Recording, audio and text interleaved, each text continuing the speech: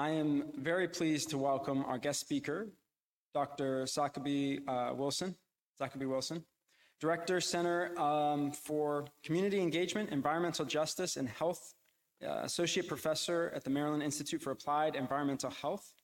Dr. Wilson is an Associate Professor with the Maryland Institute for Applied Environmental Health and Department of Epidemiology and Biostatistics at the University of Maryland College Park School of Public Health, where he directs the Center for Community Engagement, Environmental Justice, and Health.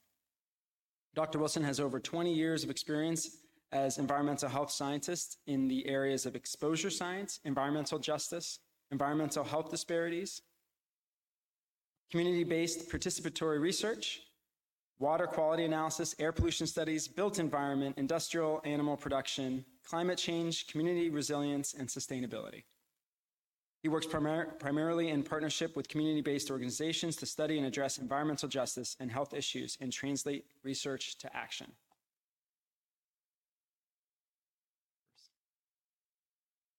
We begin our platform with music from Leah and Friends.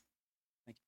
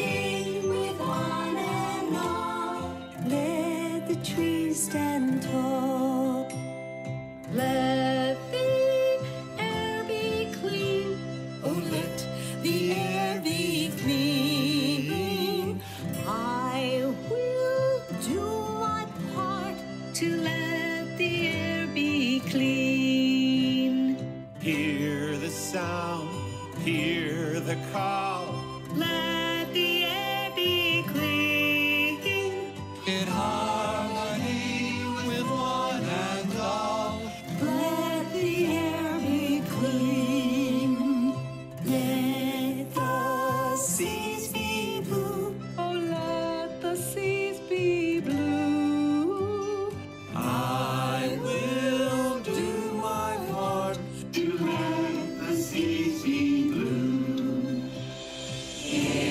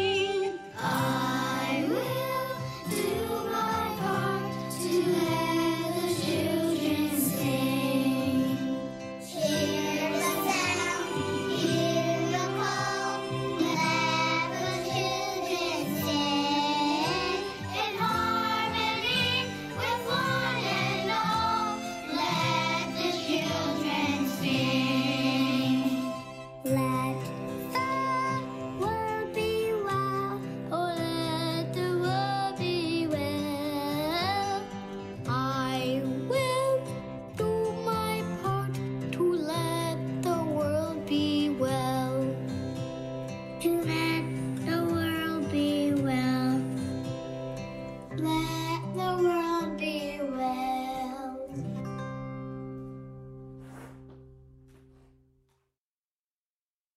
Well, thanks for having me today. I'm really excited to present about environmental justice and community engagement. So let me just jump into it on this Sunday. What is environmental justice? First, before I talk about environmental justice, we have to talk about why we have environmental injustice. When we think about environmental justice, one of the major drivers of it is racism. Racism in America today is an important issue. Racism is baked into the walls of a lot of our policies. Racism in America is America's apple pie. You have to talk about racism in the history of this country, the stolen bodies of Africans used to build this country, and then the stolen lands of our indigenous brothers and sisters, where we built what is today America, right? Right now I'm on the lens of the Piscataway people, but we can't talk about where we are as a country without talking about two of those issues, right? With slavery and what we did to indigenous peoples. And so environmental justice as a movement is a social movement that's fighting against structural racism, environmental racism. It's about where we live, where we work, where we play, where we pray, where we learn. Let me say it a little bit slow for y'all. Where we live, where we work, where we play, where we pray, where we learn. Environmental justice movement is a social justice movement. It's a child of the civil rights movement. This year is actually the 40th anniversary of the Warren County polychlorinated biphenyl PCB landfill fight in North Carolina. And that's where folks fought against a landfill, unlined landfill from being built in this primarily Black, rural, low-income community that had limited power, right? That'll be in, I believe, September of this year. And that was one of the national events that brought environmental justice to the forefront.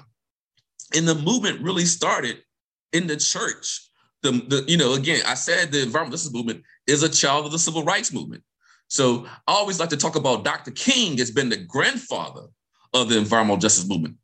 Y'all remember 52 years ago, this past April, Dr. King was assassinated in Memphis. And what was he doing in Memphis? He was working with men who were being treated less than human, right? Men were carrying around signs that I am a man. They were saying, recognize my humanity. They were dealing with labor issues, as sanitation workers were dealing with labor issues. They were walking around with waste on them, right? So it was an intersection of environmental issues, health issues, labor issues.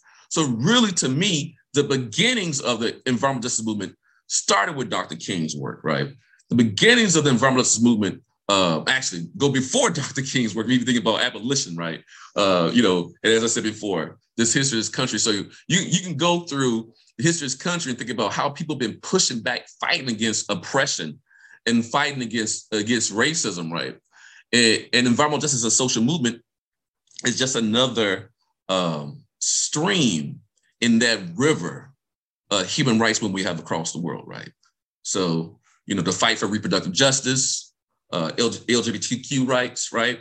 The immigrant rights, the fight for young girls, our fight against big corporations, our fight for voting rights, a fight for civil rights, fight for women's rights. All these fights are all connected. They're all part of this larger human rights fight, this human rights river, right? And so when I go back if you go back in history, and again, Dr. King's work with the sanitation workers, people carrying around signs, I am a man, and was saying, recognize my humanity. All these fights are about recognizing each other's humanity. How do we connect to each other? Connecting across our differences. How do we bridge across difference, right? So it's just an important point. When we think about how people who live in communities with environmental justice issues, they've been disproportionately impacted by environmental hazards and locally wanted land uses. So that could be chemical plants, that could be petrochemical operations, power plants, coal-fired power plants, or gas-fired power plants. Some of you may be familiar with Cancer Alley, the 80-mile corridor of petrochemical operations between Baton Rouge and New Orleans. That's an example of environmental injustice, right? You may be familiar with industrial chicken farming in Maryland, also Delaware. For those of you who go to Rehoboth Beach, my favorite beach, you're going to drive by chicken farms. You say, what's that smell? Well, you're smelling pollutants associated with chicken waste. You're smelling nitrogenous compounds. You're smelling ammonia. That waste can run off into people's well water, because most people who are in rural areas are on well water, right? That's an environmental issue. In North Carolina, we have industrial hog farms. A lot of work has been done about the disproportionate impact on industrial hog farms on poor communities and communities of color, right? So you can go from land use to land use to land use, right? And you see that communities of color, low wealth populations, folks that don't have political power are disproportionately impacted by those hazards. And then they get disproportionately impacted by the pollutants associated with those hazards. And they have differential risks and differential health outcomes. Environmental injustice drives environmental health disparities, okay? So you think about these issues in this country and why it's so important to address racism, right? And why it's so important to address environmental justice. You see community to community in rural areas, in urban areas. You know, our indigenous brothers and sisters are dealing with, you know, mining issues, right? In the history of mining and mine tailings, right? And we think about even this pandemic with COVID-19. I actually like to, you know, slow down a little bit for y'all and say, we're not in a pandemic, we're in a syndemic. That's multiple pandemics. And the reason why I say that is if think about the folks who've been impacted the most by COVID-19 pandemic. 9 of those 10 essential workers that gone out, transportation workers, folks who working in the hospitals, folks who work in nursing homes, folks who are doing restaurant work, folks who are doing service work. 9 of those 10 workers are folks of color. So they're disproportionately impacted by COVID because they have to go into environments where they may have higher exposure, right? They may be in closed settings and have higher exposure risks. But COVID-19, this pandemic, has made visible the people that our policies have made invisible. Let's go back to our indigenous brothers and sisters who live on reservations, for example. Even though in the U.S., more Native Americans live in urban areas now than reservations. Those Native Americans still live on reservations. Folks have said, you know what? You gotta wash your hands, okay? When it comes to hygiene, you know, I'm in public health. Wash your hands to reduce, you know, sort of the viral load, right, of SARS-CoV-2. Well, if you're not living on a reservation, you don't have access to running water. How are you gonna wash your hands if you don't have access to running water? That is a major environmental justice issue. The fact that folks globally don't have running water, people doing open defecation, right, in other parts of the world. That's a huge issue when it comes to wash issues, you know, hygiene, sanitation issues. That's an EJ issue. But in the U.S. context, we still have folks who do not have sewer and water infrastructure. Go to Lowndes County, Alabama, where they're straight piping waste out of their trailers, out of their homes, up to the ground. Go to Uniontown, Alabama. When you flush your toilet, your waste goes to a sewage treatment plant. In Uniontown, whose per capita income is around $12,000, when they flush their toilet, their waste goes to a containment pond. Then they spray the waste on the ground, spray fields. So some of you in North Carolina, from North Carolina, know about North Carolina, you know, hog waste gets sprayed on the ground, okay? They're doing the same thing in Uniontown. You look at the colonias on the border, you know, with you know, the Mexico border. You got folks who living in settlements where they don't have sewer and water infrastructure. Our brothers and sisters who pick our fruits and vegetables, who are disproportionately, you know, immigrants, right? Coming from Central America, South America, right? They don't have access to water. You got post-slavery Black neighborhoods. You know, you're talking about the you know, winning freedom, the right to freedom, and being, you know, we just had the Juneteenth celebration, right? You had, think about it, the history of Black folks in this country, you know, enslaved, freed, then you have the Jim Crow, era. You had the whole, you know, the Reconstruction, the pushback with Jim Crow. Now you got the new Jim Crow. I would say environmental injustice is the new Jim Crow. You got these post-slavery Black neighborhoods in rural areas who do not have access to sewer and water infrastructure. You can go to Denmark, South Carolina, Mebane, North Carolina, you know, go back to Uniontown. So you got parts of our country in rural areas, and I'm talking a lot about this, but environmental injustice is just not an urban issue, it's a rural issue, where folks don't have access to publicly regulated sewer and water infrastructure, to basic amenities. That is a major environmental justice issue. So you think about these issues, you know, when you think about environmental injustice, you have folks who live in communities that have limited power, right? Limited voice. So your economic power equates to your political power. And then also the cumulative impacts. Let me get into the science a little bit. So you got communities that are dealing with these multiple facilities, multiple hazards, right? Let's go to Baltimore, for example, Curtis Bay. Some of you may know about Curtis Bay, South Baltimore, where they have port activities, right? The port goods come in. They had a coal pile explosion, coal that we burn, explosion at a facility, CSX facility several months ago. They have train traffic that comes through, big truck traffic, right? And they have these super polluters. They're emitting stuff to the air, water, and soil. So they've been exposed to the air, water, and soil. You can be exposed to inhalation, right? Ingestion, skin exposure too. And they've been exposed to multiple chemicals. So the cumulative impacts of multiple hazards, the cumulative impacts of being exposed to multiple chemical agents, right? Like mercury, light particulate matter. Think about what is particulate matter. Let me just slow down a little bit for y'all. A lot of communities in urban areas that are disproportionate communities of color, they have highways and byways that dissect their communities. This is partly due to the National Highway Defense Act of 1956, where on purpose, they built highways and byways through these communities. Baltimore was the first city in the country that had racism-based zoning. It got thrown by Supreme Court.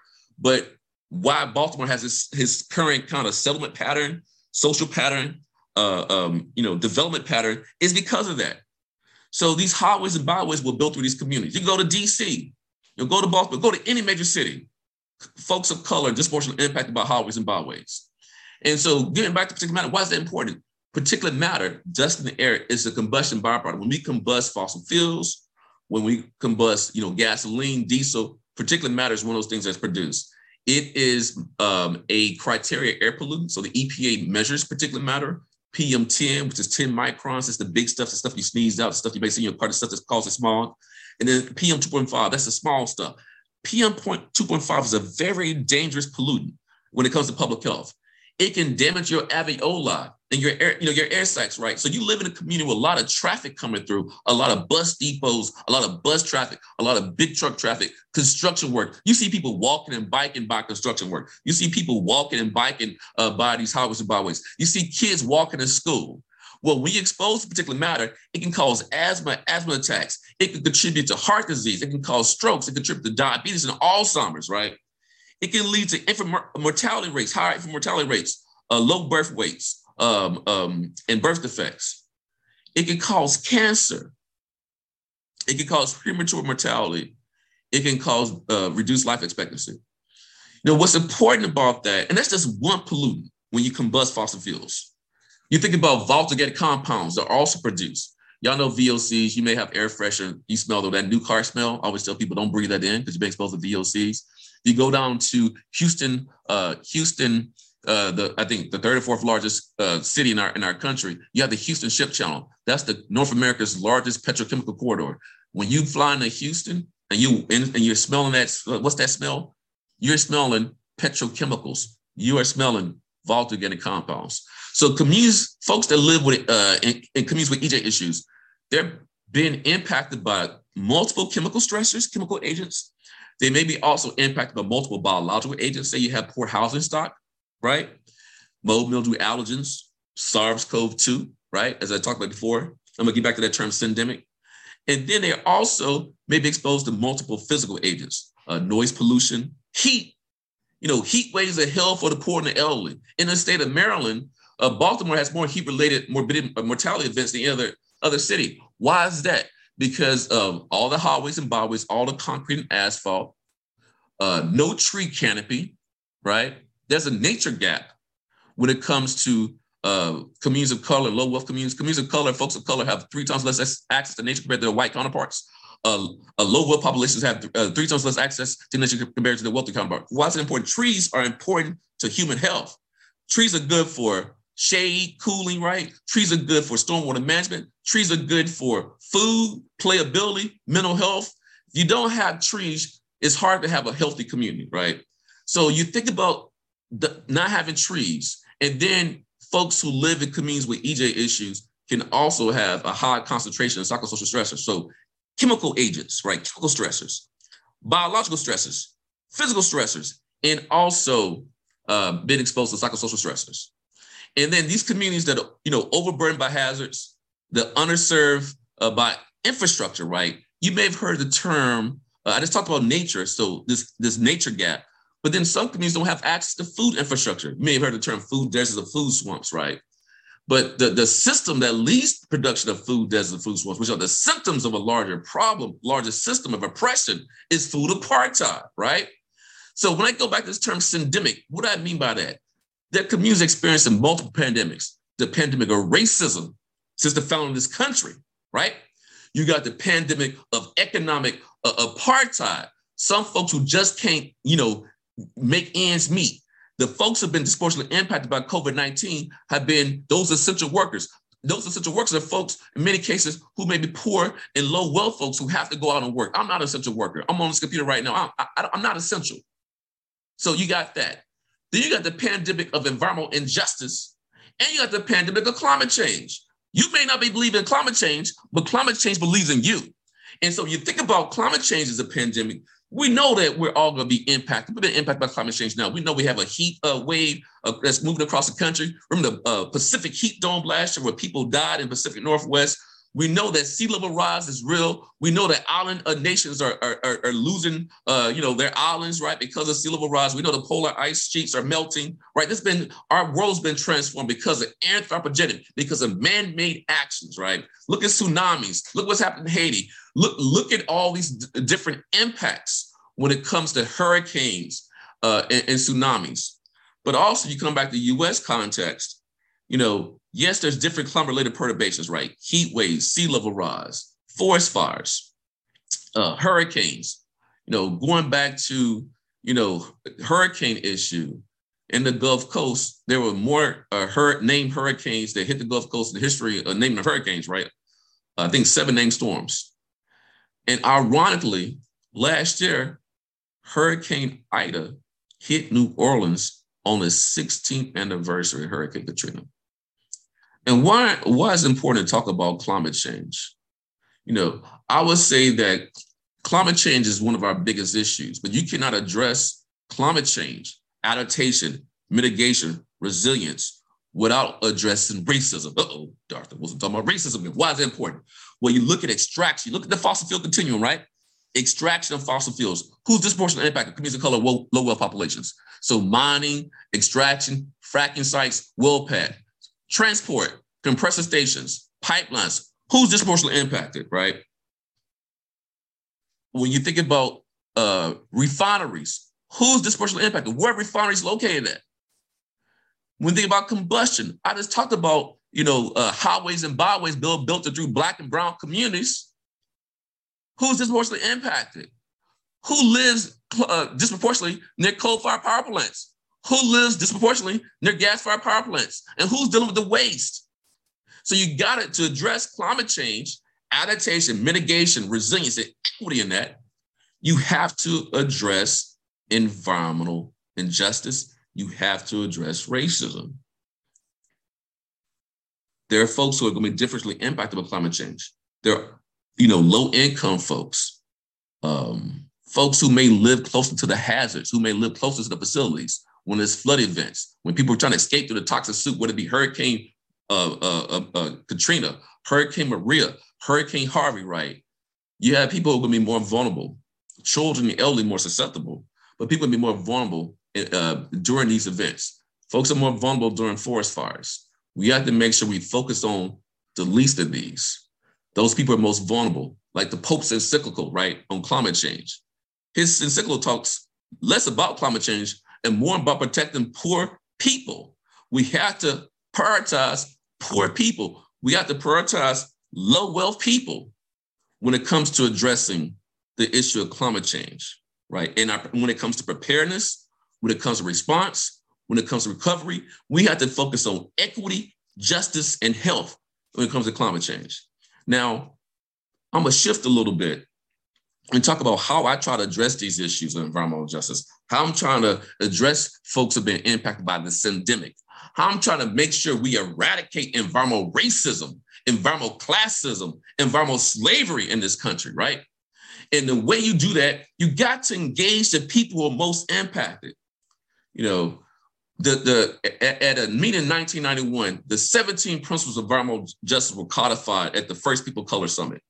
And those principles talk about, sustainability, conservation, human rights, economic justice, et cetera. But they also talk about communities that most impacted speaking with their own voice, communities that most impacted being at the table, right? One of the definitions of environmental justice comes from the EPA that says that, all people regardless of race, class, religion, et cetera, should be fairly treated when it comes to implementation of environmental rules and regulations. And they should be fully engaged in decision-making processes. That is called recognitional justice, that those who most impacted, that their voices must be at the table to address these issues. And then if we're going to address environmental slavery, right? If we're going to address environmental racism, we have to make sure we get to restorative justice. We got to restore communities. We got to make communities whole. We got to make people whole. We got to bring that spirit into the work that we're doing. Antonovsky talks about, salutogenesis, promoting health, wellness, and well-being across all the business environment, political environment, economic environment, social environment, physical environment, natural environment, in the spiritual environment, right? We got to make sure we have a cultural wellness model where we're bringing in spirit and connection to nature, connection to each other, connection, like I said before, bridging across difference, okay? But in my work, what I try to do is engage those communities at the front line, fence line of environmental injustice and climate injustice. And I talk about doing empowerment science, empowerment, connecting people using science and scientific tools, connect people to the power that they already have. I was schooled by one of my community mentors that, Jacoby, you can't give me power. Just be connected to the power that I already have, right? And I was like, okay, I got you. So how can I do that? By bringing science to the people. I'm an academic. I work at the University of Maryland College Park, right? I'm an environmental health scientist. Academia, we have a tendency to do a lot of extractive science, helicopter science, science where we study a problem, but not really take the problem solution. Communities that are impacted with environmental injustice, they don't need that type of science. That's very colonial science, right? We got to decolonize science by making sure that everybody's a scientist. You don't have to have a PhD to be a scientist. You just have to use a scientific method, right? And it's unethical to do science. It's unethical to do science that doesn't focus on solving problems, okay?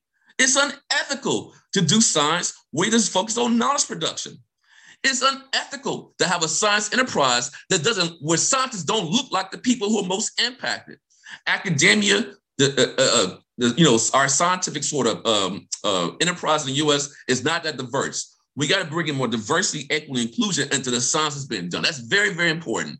I speak on those issues as a member of the Citizen Science Association. I speak on those issues as a member of the National Academy of Sciences Board of Environmental Studies and Toxicology, right? I speak on these issues of DEI and science because I think that's the reason why we have a mistrust of science. Because a lot of the scientists don't look like the people most impacted by the issues. A lot of the science that's been done is very extractive. It's just about problematizing. We need science, like Jesse Jackson would say, don't just problematize, solutionize. Jesse never said that, but I'm just saying, you got to talk about action science, application science, solution science, change science, right? So I talk about doing empowerment science, also talk about doing liberation science. How do we liberate people from environmental racism, environmental slavery, environmental justice, environmental classism, okay? Science can play a role in that, but science has to be transformed. The culture of science has to change. Those who are most impacted have to be at the table doing the science, right? And we do this in a number of ways, this empowerment science, this liberation science. I've been working with groups in Charleston, South Carolina, Low Country Alliance for Model Communities, LAMC, since about 2007, looking at issues around the port and goods movement. And they've been able to do some things to do revitalization, try to push back on the port expansion, and again, empower their residents.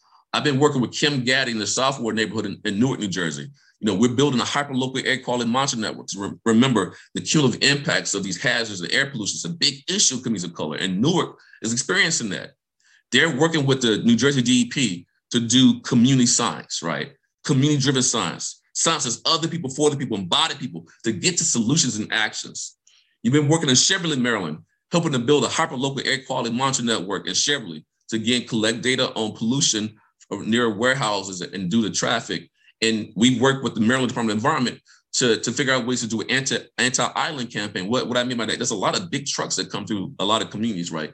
And when you burn diesel and you're idling there, you're spewing out diesel exhaust that can impact human health. Short-term exposure to diesel exhaust can impact your concentration, coordination, and your focus. Diesel exhaust also has some of the same health impacts that particulate matter does, right? So we're working with them to do an anti-idling campaign, and I think that's been successful. We've done work in Buzzard Point in DC. We've done work in Ivy City in DC. I've done work on industrial chicken farms with community groups in the Eastern Shore of Maryland. Done work on industrial hog farms with groups in North Carolina. Working right now on projects to look at disaster impacts in both Duplin County, North Carolina, and Charleston, South Carolina. And all this work is really uses community engagement structure, right? We want to build partnerships and build relationships and make sure we uplift community knowledge. We want to uplift cultural knowledge systems, right? The folks living in the community are contextual experts. They're the frontline, fence line scientists, okay? So that they have impact, we have to do that work. To make sure that we're addressing these issues, we have to make sure folks are at the table. I think in a lot of my work, we have other partners. We have some new work that we're doing. We're engaged in faith groups, and we're trying to engage in NAACP, National Urban League, engage a historic African-American fraternity sororities. The reason why I mentioned that as an example, we want to do research and that is action-oriented and applied, but we want to engage the social infrastructure that are in these communities. That's a best practice. We want to activate the social infrastructure in these communities. That's an ethical way to do science, right? It's unethical just to helicopter in, right? And it's unethical to come in with a set of research questions that may not be relevant to that community. If you're going to address environmental justice issues, if you're going to address climate change, if you're going to address big science issues, you got to break that open to bites. You got to make those issues everyday, proximal, and pocketbook, right? And you got to connect the research you're doing to the issues that are important to people. Food, faith, family, health, and jobs. Let me say it again. Food, faith, family, health, and jobs. That's how you make sure science is relevant and science is actionable, and you have more critical science literacy. You have more people who trust science, and how you expand the number of scientists. That's how you get into STEM and get more youth connected to science. That's how we're going to address climate change, because we're making it real for folks. Climate change is not happening later with the projections. People being dying from climate change right now. The biggest reason why you have so many refugees, folks have been displaced in this world right now, is because of climate change. The reason why you have so many brothers and sisters who are trying to come to America for jobs from Central South America is because of climate change. You see what climate change is doing across the world, right? We see floods, we see tsunamis, right? We see hurricanes, we see droughts, the drought in California. You see record-breaking forest fires in California and other parts of the world. We have to make sure we make climate change real to folks, not the later, it's the now, right? But it's not just a doom and gloom scenario in how we're going to address climate change, because communities I work in, they're already dealing with doom and gloom, right? They are in survival mode. They're not thriving. Some aren't thriving. They are, resilient to dealing with these decades and decades of being dumped on, decades and decades of being a sacrifice zone, decades and decades of dealing with environmental slavery, where they don't get they internalize the externalities, right? But don't get any of the benefits of hosting the landfill, or hosting the chemical plant, or hosting the highway, right? They get all the bad stuff. So you want to make sure you maximize the benefits and minimize the impacts. When it comes to climate change, we have to create a climate economy, economic opportunity structure. The way we're going to address environmental racism, the way we're going to address environmental injustice, we have to think about how we address inequality. Think about inflation right now, how inflation is impacting us, but think about how it's impacting low wealth people, right? Poor people. How can we create new economic opportunity structures? Not just jobs, but making sure that their economy is justice focused, people centered, and restorative, not build back better, right? That's not enough, right? It needs to be build back better, right? Not a word, but y'all get what I'm saying. It needs to be a form of reparations for folks. Think about the people who've been dumped on for decades upon decades and decades, right? And the generations of kids, for example, who've been impacted by lead, right? And we haven't fixed that. That's a major public health failure. That's a major environmental justice failure. How you gonna put America first and put your kids first? Think about all the President Obamas, the future Einsteins, or whoever role model or somebody you look up to that we don't have now because neurocognitive impacts have led on children in this country. Disproportionately, poor children, children of color. We have to do more. So we have to have an economy that's transformed, right? That's more eco-focused, right? That's more nature-based, that's more people-focused, that's more restorative, and more justice-centered. And it has to engage our humanity. We have to bridge across difference, and we have to work together to fight against this system of repression, both in the US and abroad. Thank you.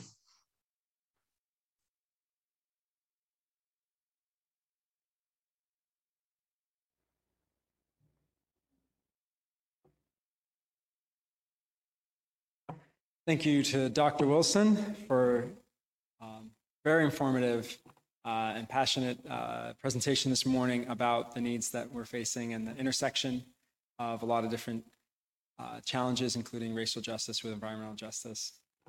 I liked when he said, you might not believe in climate change, but climate change believes in you. So we want to introduce the musical response, Troubles the Water by Leah Morris. Good morning, Wes. This song is called Troubles the Water, and like Kippin's share this morning of My Baby Drinks Water, it was inspired by Standing Rock and Detroit.